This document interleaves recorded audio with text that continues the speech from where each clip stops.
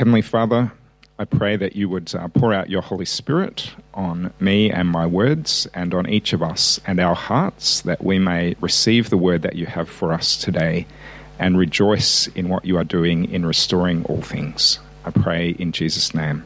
Amen. Dear friends, today my sermon kind of comes in two parts. The first part is an introduction to the book of Isaiah as a whole, because I think it's important for us to have the context of where this passage comes from. And as I look at the book of Isaiah, I'd actually love to do a whole sermon series on it. I think that would be wonderful for us and edifying for us. And the second part is a deeper look into the text itself, Isaiah 65. The book of the prophet Isaiah in the Old Testament is like a microcosm of the whole Bible. It's like a miniature version of the whole thing. Why do I say that? There's some remarkable similarities between the structure of the book of Isaiah and the structure of the whole Bible. And we're just going to have a look at some of those. First of all, Isaiah is very clearly divided into two parts. And for centuries, scholars have recognized that there's two very distinct parts in Isaiah. The first one was most likely written by the prophet Isaiah himself. And the second part was most likely written by disciples or followers of the prophet Isaiah several hundred years down the track, who had kept his words in the scroll, and they were now exploring what God was doing in their new time. The first part of Isaiah has 39 chapters, and the second part has 27 chapters. And our Bible is also very clearly divided into two parts. We call them the Old Testament and the New Testament. And interestingly, I think this is kind of a God incidence, the Old Testament has 39 books and the New Testament has 27 books, exactly paralleling the division in the book of Isaiah. The first part of the book of Isaiah is messages of judgment and hope for Israel, God's people, as they sinned and as God worked to bring them back to himself. And the second part is the promise of renewal and restoration through a promised servant of God. Now, if you think about it, again, that sounds very familiar. It sounds exactly like the Old Testament, which is messages of judgment and hope for God's people as they stray away from him. And the New Testament, which is the story of the fulfillment of those promises through a chosen servant, Jesus. Isaiah contains some of the clearest prophecies of the Messiah, the coming anointed one, in all of the Bible. And particularly, Isaiah chapter 53 is a remarkable prophecy of what the Messiah would be like as the suffering servant of God. It says that he would be rejected and despised, that he would take on the sins of the people, he would die, but by his death he would justify many, and after his suffering he would see the light of life. Death and resurrection. The suffering servant, Jesus, who atones for the sins of the world. But of course, Isaiah 53 was written centuries before Jesus arrived on the scene. And the only way that we could get such powerful predictive prophecy is if God is involved. If there are only 5 chapters in the entire Bible that you know and know where to find and read often, let Isaiah 53 be one of those 5 top most important chapters, I would say. Have a read of it at some point when you get home. It's stunning. Some of you may have seen the Facebook post that I put up about Isaiah 53 being read in Hebrew to Jewish people. It's quite remarkable.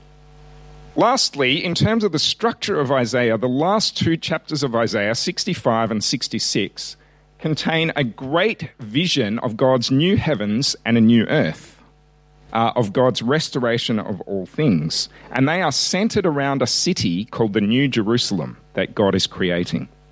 And interestingly, of course, the last 2 chapters of the entire Bible in Revelation 20 and 21 contain a great vision of a new Jerusalem coming down out of heaven from God, and God creating new heavens and a new earth. So the symmetry there between the end of Isaiah and the end of the Bible is quite remarkable.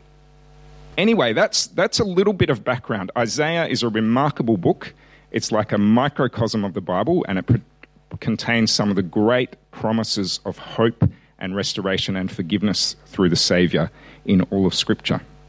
I have a brief snippet of the Bible Project summary of the book of Isaiah, and I'm just playing the part that refers to these last couple of chapters for you. Servants, which brings us to the final section of the book, 56 to 66, where the servants inherit God's kingdom. These chapters are beautifully designed as a symmetry that brings together all of the themes of the book. At the very center are 3 beautiful poems that describe how the Spirit-empowered servant is announcing the good news of God's kingdom to the poor, and he reaffirms all of the promises of hope from earlier in the book. The New Jerusalem, inhabited by God's servants, will be the place from which God's justice and mercy and blessing flow out to all the nations of the world. And surrounding these poems are 2 long prayers of repentance, where the servants confess Israel's sin, and they grieve over all of the evil they see in the world around them. And so they ask God to forgive them, and that his kingdom would come here on earth as it is in heaven. Now, on each side of these prayers are collections of more poems that contrast the destiny of the servants with that of the wicked who persecute them. God says he's going to bring his justice on all who pollute his good world with their evil and selfishness and idolatry, and that he's going to remove them from his city forever. But the servants, those who are humble before God and who repent and own their evil, they are forgiven, and they will inherit the New Jerusalem, which, we discover, is an image for an entirely renewed creation, where death and suffering are gone forever. And this brings us to the very outer frame of this part of the book. In this renewed world of God's kingdom, people from all nations are invited to come and join the servants of God's covenant family so that everyone can know their Creator and Redeemer. And so the book of Isaiah ends with the very grand vision of the fulfillment of all of God's covenant promises. Through the suffering servant king, God creates a covenant family of all nations who are awaiting the hope of God's justice and bringing a renewed creation, where God's kingdom finally comes here on earth as it is in heaven. And that's the very powerful hope of the book of Isaiah.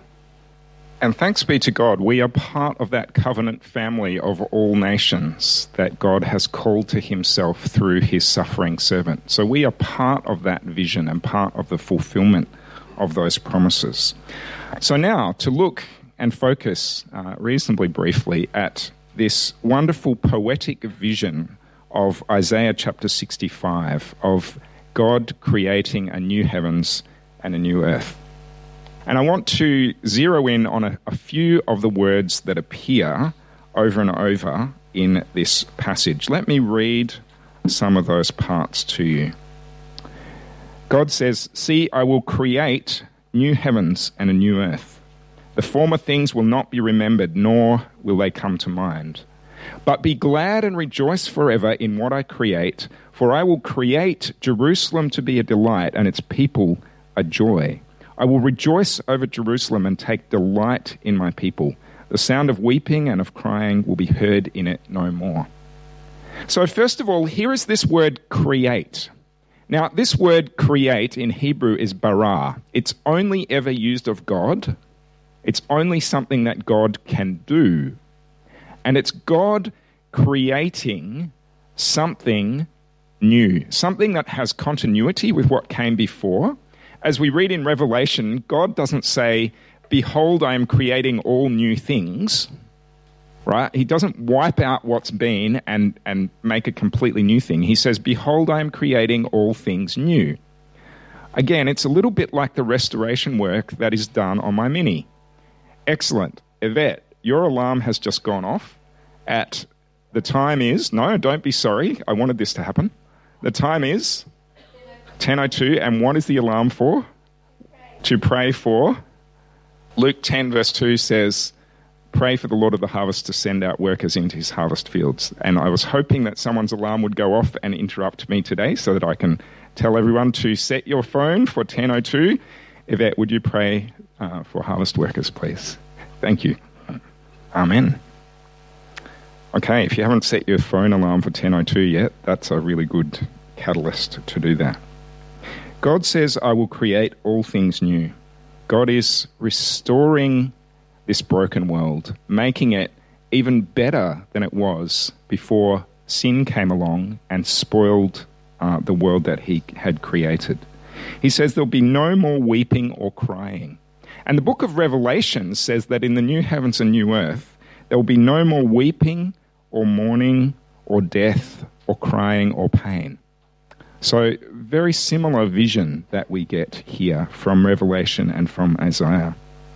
Secondly, this word delight. God says, I will create Jerusalem, which is a picture of God's renewed people, to be a delight and its people a joy. God will take delight over his people. God's joy is in you. And you might find that hard to believe at times. When things are tough or when it seems like God is far away, it's easy to forget that God delights over his people. My daughter, Sylvia, just finished year 12. She just finished all of her exams on Monday. And I, as a father, I am deeply proud of her. I delight in her. She's done well. She's worked hard. And I love to look at the young woman that she is becoming and go, you're a delight to me. I don't actually say it in those words because that would be like really weird and awkward. But internally, I delight in Sylvia, and that's what God does in us. And sometimes we forget that God delights in us as his children. He goes, Margaret, I delight in Margaret. She's my daughter. She's beloved. I love her so much. And for each one of us, and for us as a community, God delights in his people. I wonder what it's like to live conscious of the delight of God, knowing that God rejoices over you, that he loves you so deeply. Then this word joy and rejoice and take delight. God says in verse 18 of Isaiah 65, be glad and rejoice forever in what I create. God actually commands his people to rejoice in what he is doing. He says, take joy in this. This is good. Celebrate it. Down in verse 22, God says, as the days of a tree, so will be the days of my people. So that's long, long, fruitful life. And he says, my chosen ones will long enjoy the work of their hands. Think about your work. If you are working, for those of us who are not working, it's sometimes it can be a real downer, it can be a real drag on our spirits not to have work. For those of us who are working, though, sometimes our work can be, David is retired. He's saying, no, it's good not to have work. Is that right? How many of you have ever experienced your work in your working life as drudgery? Like, oh, no, it's Monday morning. I've got to get up and go to work. I'm so weary. I'm so tired. It's just so busy. Has anyone ever experienced that? Yeah, Edward's saying yes, and Gary's saying yes, and Nick and Mitch, particularly working the midnight shift at McDonald's, sometimes. Work in God's new creation is not drudgery. It's not something that drags us down, but it's actually a fruitful and joyful way of us joining with God in his restoration of all things. God says, my chosen ones will long enjoy the work of their hands. They will not labor in vain. In the new heavens and the new earth, after Jesus comes and all is restored, we will have work to do, but it will never be frustrating work. It will be joyful work as we join in with God in his continued restoration of all things. It won't be futile work. It won't be labor in vain. It won't be like getting to the end of the day or to Friday afternoon and going, I'm just so exhausted that I need my weekend just to recover. It will be a beautiful thing, and we get to do work, restorative work with God in his kingdom. So, on the other hand, who in their work has ever seen glimpses of joy and moments where you have gone, yes, this is good. I have achieved something, and I have achieved something that is good, not just for me, but for other people. Has anyone ever had that experience? Excellent. I hope you all have, because that is a glimpse of what is like in the renewed heavens and the renewed earth. Just a glimpse. Okay, this vision, this poetic vision of God's new heaven and new earth includes an intimate relationship with God. God says in verse 24 of Isaiah 65, he says, "Before they call, I will answer, and while they are still speaking, I will hear." You hear that? That's a relation of intimacy. That's a relationship where our Heavenly Father knows us so deeply and so intimately that he is answering our needs even before we begin to call to him. While they are still speaking, I will hear. God says that in the new heavens and the new earth, there'll be no destruction. There'll be no harming. And we look at those words, and they're quite famous words. The wolf and the lamb will feed together, and the lion will eat straw like the ox. The dust will be the serpent's food. They will neither harm nor destroy on all my holy mountain, says the Lord. Now, remember that this is poetic. It's a poetic vision. It's not necessarily the literal truth. Will lions become vegetarians in God's new creation? I'm not actually sure. But what is clearly being said here is that there won't be destruction. There won't be harm. There won't be the brokenness and the suffering and the destruction that we see in our world right now. There won't be things that impact on people and on animals like we, for instance, see the bushfires in New South Wales and Queensland. It's quite possible that those things will still be there because eucalyptus oil will still be flammable in God's new creation, but it won't harm or destroy. And I can't quite get my head around that. You know, you can sense here that the language that the poet is using is kind of bearing the weight of something that is bigger than words can actually say. The wolf and the lamb will feed together, and the lion will eat straw like the ox. The dust will be the serpent's food. They will neither harm nor destroy on all my holy mountain, says the Lord. So how will all this come about? This prophecy, this poetic vision of Isaiah was written several hundred years before the coming of the suffering servant. But it is that suffering servant of Isaiah 53 who will bring about God's new creation. It's the one who's despised and rejected and who takes on the sin of the people and who dies and rises again, who brings about God's restored creation. I'd just like to quickly flick back to Isaiah chapter 25, verse 6 and 7, because I think this makes it very clear for us how God will bring about this restoration. Isaiah 25, verse 6 and 7 says, "On this mountain the Lord Almighty will prepare a feast of rich food for all peoples, a banquet of aged wine, the best of meats and the finest of wines." How good does that sound? How good is God's banquet, to misquote Scott Morrison.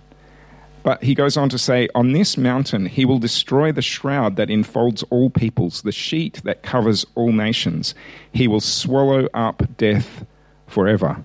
The sovereign Lord will wipe away the tears from all faces. He will remove his people's disgrace from all the earth. The Lord has spoken." Do you see that? On this mountain, the mountain of Zion, the mountain of Jerusalem, the mountain where Jesus was crucified, it says he will swallow up death forever.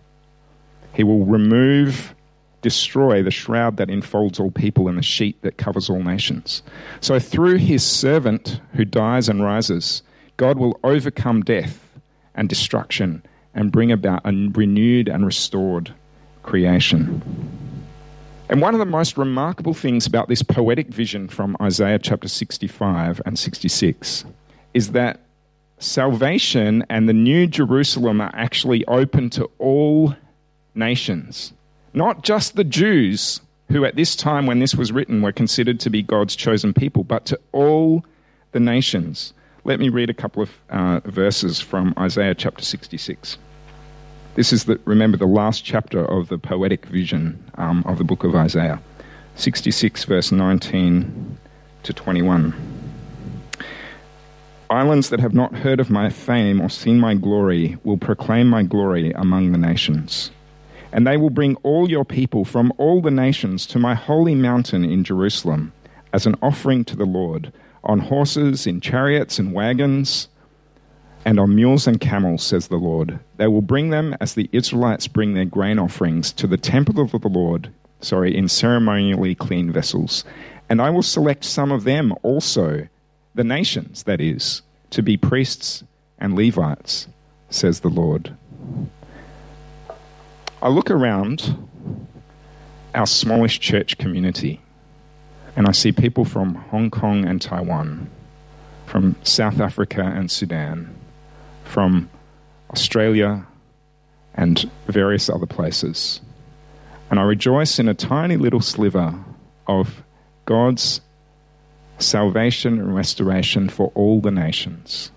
All the people, everyone can come to God into his new creation through the work of the suffering servant who dies to defeat death and who rises to bring new life.